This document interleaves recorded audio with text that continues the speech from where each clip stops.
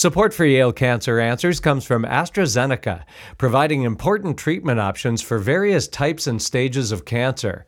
More information at AstraZeneca-US.com. Welcome to Yale Cancer Answers with your host, Dr. Anees Chagpar. Yale Cancer Answers features the latest information on cancer care by welcoming oncologists and specialists who are on the forefront of the battle to fight cancer. This week, it's a conversation about obesity and cancer with Dr. Ania Jastreboff. Dr. Jastreboff is an assistant professor of medicine in endocrinology and metabolism at the Yale School of Medicine, where Dr. Chagpar is a professor of surgical oncology. So, Anya, we all know a little bit about obesity. We know it's an epidemic in this country. And you actually spend your days studying obesity. Tell us a little bit about what exactly you study and how you got interested in that. Sure. So I'm an obesity medicine physician trained in endocrinology here at Yale.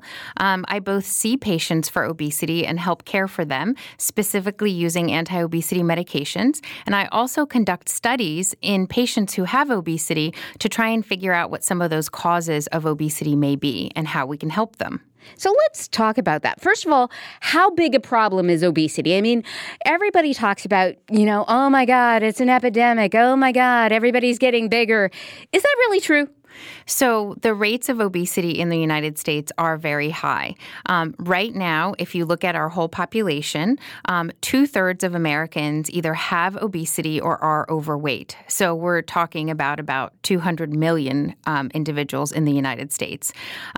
Of the American population, for example, 46% would qualify to take an anti-obesity medication. And of those, only 2% actually are treated with a medication. So we're going to get back to the treatment of obesity. But first, I want to understand the definition. So you said, there's a bunch of people who are obese, and then there are a bunch of people who are overweight. What's the definition here? Sure. So patients with obesity, and we tend to say it that way rather than defining the individual by their disease. So just like in general, we don't say patients, we say patients who have diabetes, not diabetic patients. In the same way, although in common language it's easy to say, define the individual by their disease, we don't want to do that. So we don't say obese individuals, we say individuals with obesity.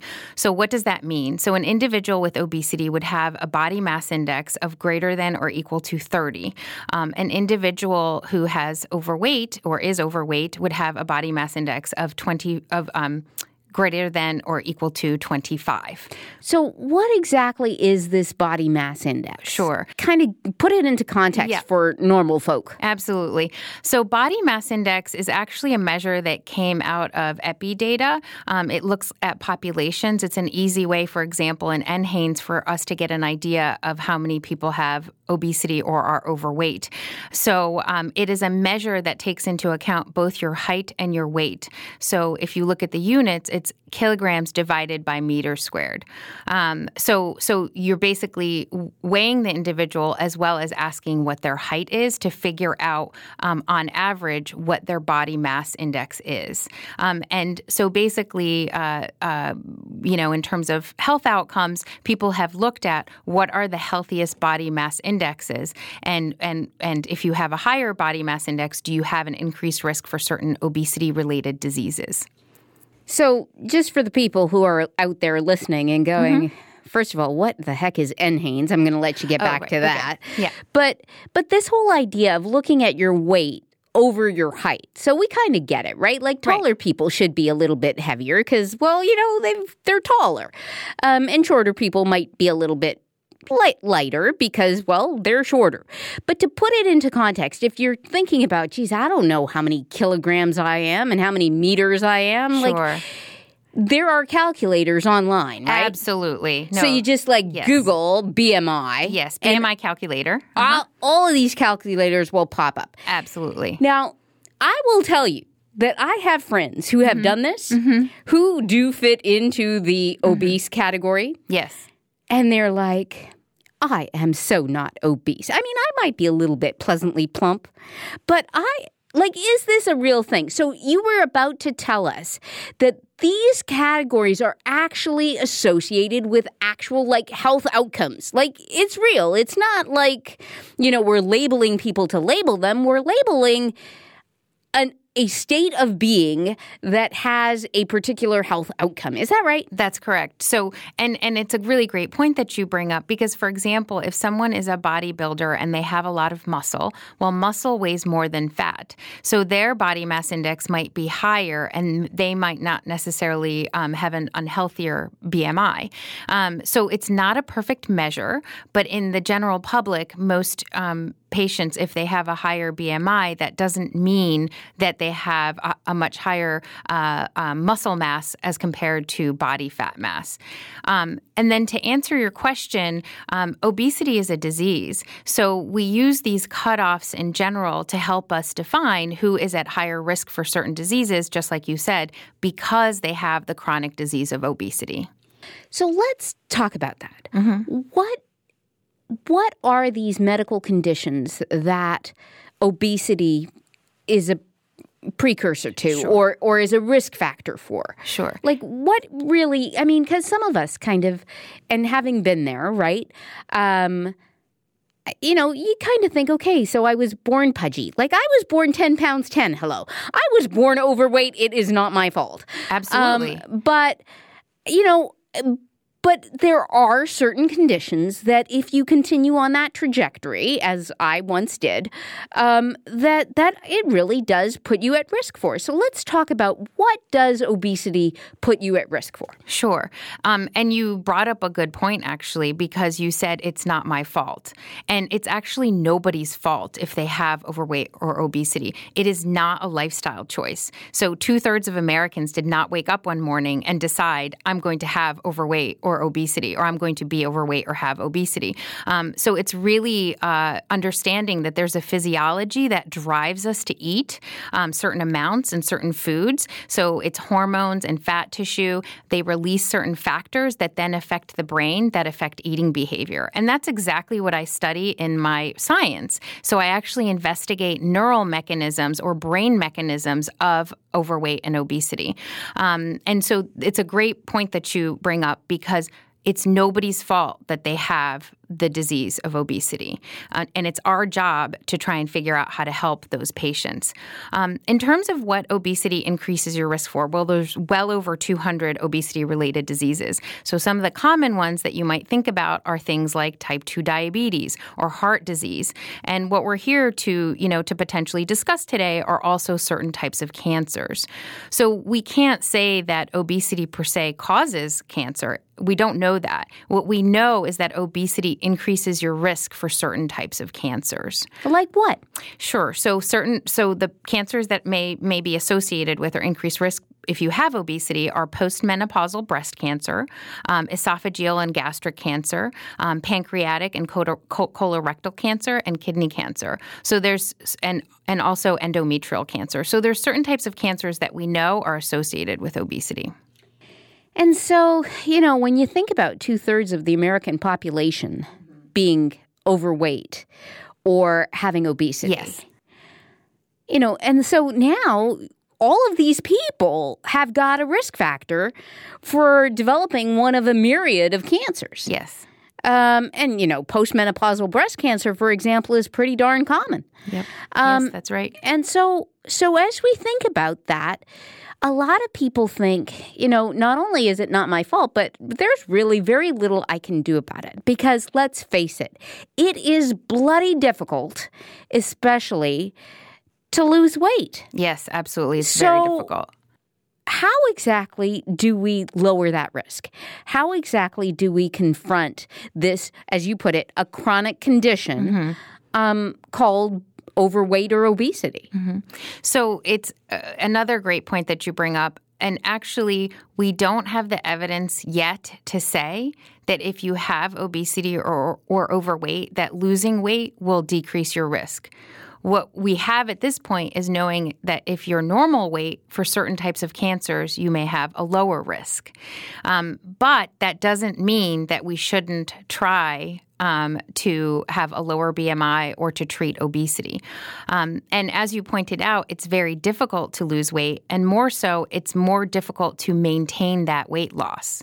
So there are different ways that we do this, and both with changing diet, physical activity, and also, as I mentioned earlier, with anti-obesity medications. So there are FDA-approved anti-obesity medications that we can use to help people lose weight, and that's what I do in my clinical practice at Yale. There are also other interventions such as bariatric surgery, and there is some evidence that having bariatric surgery may decrease your risk for certain obesity-related cancers. Really? So, because that was one of the things that I was going to bring up, is that if you say that, obesity is a risk factor for developing certain cancers, but we don't know that losing weight is going to reduce that risk, then people are like, you know what, it's too damn tough to lose weight. I'm not going to bother. But if bariatric surgery actually does reduce your risk, one would think that maybe one of the mechanisms for that is that bariatric surgery actually helps you to lose weight. Yes. And so exactly what you're saying and inferring, and that's been the thought. The idea is that we need data now to support that other ways of treating obesity may help reduce risk. And that's one of the things I'm interested in, is to look at specifically if helping people lose weight with anti-obesity medications, if that will help decrease their risk for developing cancer. And this could be in people who have overweight or obesity and they have had cancer in the past, or it could be in patients who have a higher risk for having cancer, for example, because of their genetics or because of a family history, to see if we can help prevent the development of cancer. So, for a long time, I was praying for some sort of pill, a magic bullet pill that would help me to lose weight. And now you're telling me that such a pill exists? I would say there are no magic pills, but we do have medications to treat obesity. So there are 5 that are approved by the FDA for long-term obesity treatment, and there's one that is FDA approved for shorter term. If you think about it, obesity is a chronic disease. So, for example, let me give you an example. If somebody has high blood pressure and you treat them with a medicine to lower their blood pressure, what would happen if their blood pressure improves? What happens if you take that blood pressure medicine away? Their blood pressure goes up? Exactly. So if you treat someone with the chronic disease of obesity with an anti-obesity medicine and they lose weight, what happens if you take that medicine away? They get obese again. They gain back the weight. Exactly. And so the idea is that these medicines, when you take them, you have to take them lifelong until we come up with a better solution or a better medication. Most patients, if they would like to lose, 5 to 10%, one medicine might do 5 to 10% of their total body weight. One medicine may be able to help them. If they want to lose more than that, usually it's more than one medication. So let's talk about these medications, because I'm quite certain that you've probably piqued the interest of a lot of our listeners who are thinking that for years, all they've been told is that the way to lose weight is diet and exercise and, adopting healthy behaviors. And now you're saying, well, you know what? You can take a pill every day for the rest of your life, but that can help you to lose weight. But I know that that's going to be a longer conversation. So first, we're going to take a short break for a medical minute. Please stay tuned to learn more about obesity and cancer with my guest, Dr. Anya Jastreboff. Support for Yale Cancer Answers comes from AstraZeneca, a biopharmaceutical business with a deep-rooted heritage in oncology and a commitment to developing cancer medicines for patients. Learn more at AstraZeneca-US.com. This is a medical minute about genetic testing, which can be useful for people with certain types of cancer that seem to run in their families. Patients that are considered at risk receive genetic counseling and testing so informed medical decisions can be based on their own personal risk assessment. Resources for genetic counseling and testing are available at federally designated comprehensive cancer centers. Interdisciplinary teams include geneticists, genetic counselors, physicians, and nurses who work together to provide risk assessment and steps to prevent the development of cancer. More information is available at yalecancercenter.org. You're listening to Connecticut Public Radio. Welcome back to Yale Cancer Answers. This is Dr. Anees Chagpar, and I'm joined tonight by my guest, Dr. Anya Yashrabov. We're talking about obesity and cancer, and everybody knows that obesity is an epidemic in this country. 2/3 of people in this country are either overweight or have obesity, and we know that being overweight or having obesity is an increased risk factor for developing a whole slew of different cancers, not to mention heart disease, diabetes, vascular problems, strokes, heart attacks. The list goes on. And all of us every year make New Year's resolution, me included, that I'm going to lose weight. I always thought that the only way to do that was diet and exercise, get healthy, those kinds of things. But our guest today, Anya Yashrabov, is telling us that there are some medications that can help. So, Anya, tell us about these medications that you talked about. You said that there are 5 that are FDA approved, most of them for chronic use, 1 for shorter term use. Tell us more about them. What are they? How are they prescribed? What are the side effects? Who's eligible to use them? If I want to lose 5 or 10 pounds, can I take one? Sure. So first, the indication for use of these medications should be discussed. So first of all, in general, the indication would be a body mass index of greater than or equal to 30 or a body mass index of greater than or equal to 27 with a comorbidity. So, or I would say with an obesity-related disease. So those would be something like type 2 diabetes, hypertension or high blood pressure, high cholesterol, obstructive sleep apnea. Those would be obesity-related diseases. So you could have a slightly lower BMI and still take these medicines. The medicines are some of them are relatively newer, but they're comprised of older medications. So, for example, 2 of the medicines were approved in 2012 and 2 in 2014. So that's why a lot of people are learning about them now. So one of the medicines is called Contrave. It's a combination of naltrexone and bupropion.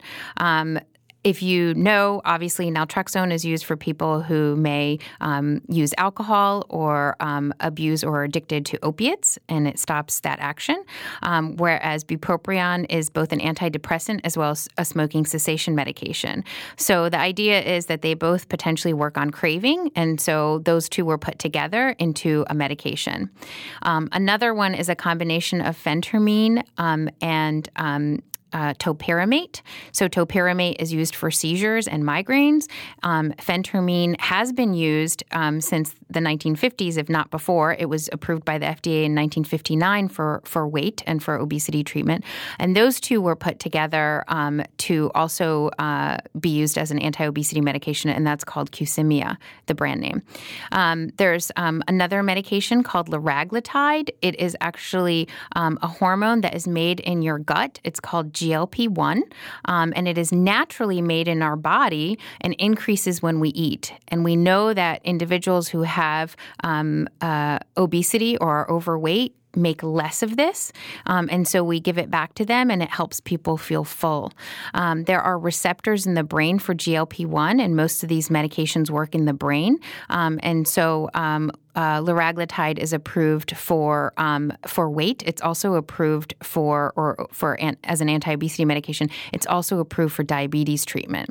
So those are 3 of the medications, and there are a couple of others. So orlistat has been on the market since the 1990s. It's actually over the counter as Ally, and prescription strength as Xenical, and that is a medicine that helps you absorb 1/3 less fat. A lot of people don't necessarily like it because it can give you gastrointestinal side effects like diarrhea, but that is also a medication that is used and has been used for obesity treatment. And then another medication, the 5th one that is approved for long-term use, is called Belviq, and the generic name is lorcaserin, and that medicine works on serotonin receptors in the brain, again, to help with things like craving and potentially helping us in terms of its action in the brain.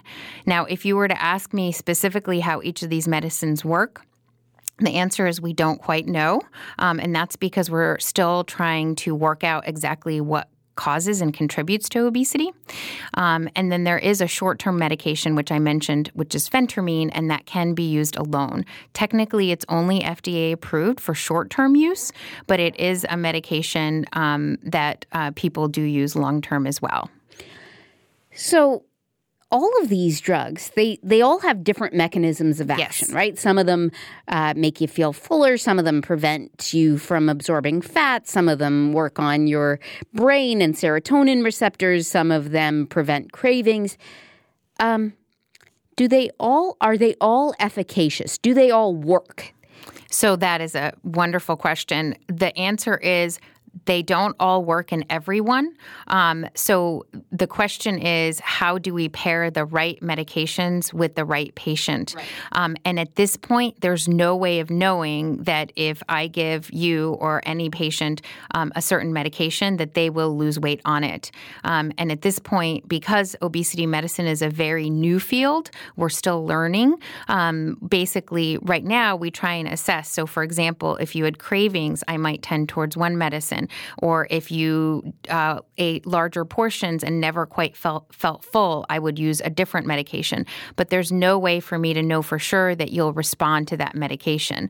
And down the road, the goal would be, for example, to have data both from knowing what your obstacles or barriers might be, as well as potentially genetic information. So taking a blood test and potentially knowing which medicine might work better for you. We're not quite there yet, and so we have to work with what we have. So at this point, we try a medicine. We look to see if a person loses weight over approximately 3 months, give or take, and obviously monitor for side effects and things like that. And then if it's working, we continue it. If it's not, then we change it for another medicine. Or if it's working a bit but not a whole lot, we add on another medicine. So you mentioned side effects, which was another question that I had, because, every time you look at any kind of pill, I mean, you can take a Tylenol, right? And Yes. if you read the label of all of the potential side effects, it can get really harrowing. So what are the side effects of these drugs? And is that something that people really need to keep in mind before they start taking one of them? Sure. So exactly as you said, every medicine has potential side effects. There's not one general side effect that all of these medications have. What I would say is that gastrointestinal side effects, so something like nausea or potentially vomiting, are the most common side effect overall if I had to pick one. But these medications can have different side effects depending on which one you're taking. So they all work in the brain. So some of them can affect mood. So that's another potential side effect, having increased or improved mood, or potentially having decreased or sadder mood. So those are things that we monitor for very carefully. We also monitor things like blood pressure and pulse, because some of them can affect those vital signs as well. And the most important thing in all of this is that we want to keep our patients safe while helping them to get to a healthier weight. So when you say we want to keep them safe, what do you mean? Are some of the side effects really problematic and harmful? Well, for example, if you have high blood pressure, and I wouldn't choose a medicine that could potentially increase your blood pressure. I would make sure that your blood pressure is controlled and choose a different medication while we were doing that, and then potentially add that one on once your blood pressure was controlled. So this all sounds really really wonderful. It sounds like it's something that we now should not have 2/3 of Americans suffering with these conditions, because for a long time we used to always say, if only there was a pill. Well, now it sounds like there's a pill. So why don't people take it? Mm-hmm. So that's a great question. So I think, again, there's no magic pill. And if you think about these anti-obesity medications, if the weight loss for each one on average, let's say, is 5 to 10%, if you respond to it, which means that some people don't lose any weight. Some people lose 5 to 10% of their total body weight. And some people lose more. Some people can lose 20% of their total body weight. But again, with multiple medicines. So there's a few factors that are a barrier to using these medications. One is that obesity medicine is a new field. None of us, when we were going through medical school, learned about obesity and how to treat it. Two, these medicines weren't around.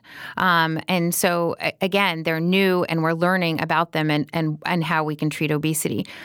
Another really big barrier that I think, besides education and understanding that there are ways of treating, is insurance coverage. So, for example, Medicaid and Medicare do not cover any of these anti-obesity medications, the brand ones. So basically what we try and do is potentially use generics. But again, Medicaid and Medicare do not cover these, and there aren't generics for all of these.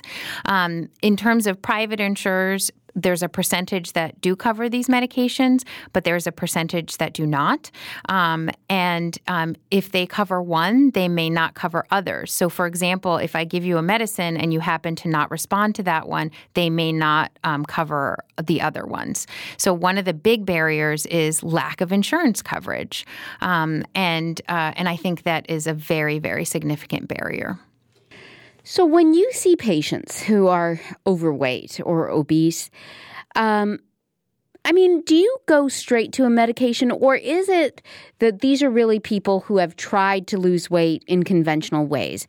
They have tried diet, they have tried exercise, or is it that, because on the other hand, you could think, well, geez, I don't really need to work out, right? And watch what I eat. And, we've had nutritionists and dietitians on this show who talk about eating a healthy plant-based diet. People could say, forget about that. I can eat chocolate cake and pizza and, and I'll take my pill and I will still lose weight. Like, how does that work, that dichotomy between kind of what I'll call the conventional standard way of losing weight, diet and exercise, versus taking a pill? Can you take a pill without worrying about the other part? So it's a very complicated question. I would say that the majority of patients who come to see me have worked really, really hard to try to lose weight or even maintain their weight and not gain any more weight. I don't think I've seen any patient who has really not tried. And again, I specialize in obesity medicine, so by the time they see me, they've really tried everything. These medicines, the way that we think that they work is they help to change your physiology. So, for example, you may not have the same craving for sugar or for potato chips or ice cream that you may have had before. And we don't understand that yet, but they may potentially help in changing your physiology so you can make the healthier choices that were so difficult, not to necessarily make in the beginning, but to sustain. And so really what we think is that these medicines are helping to change the set point of where your body wants to be in terms of its fat mass.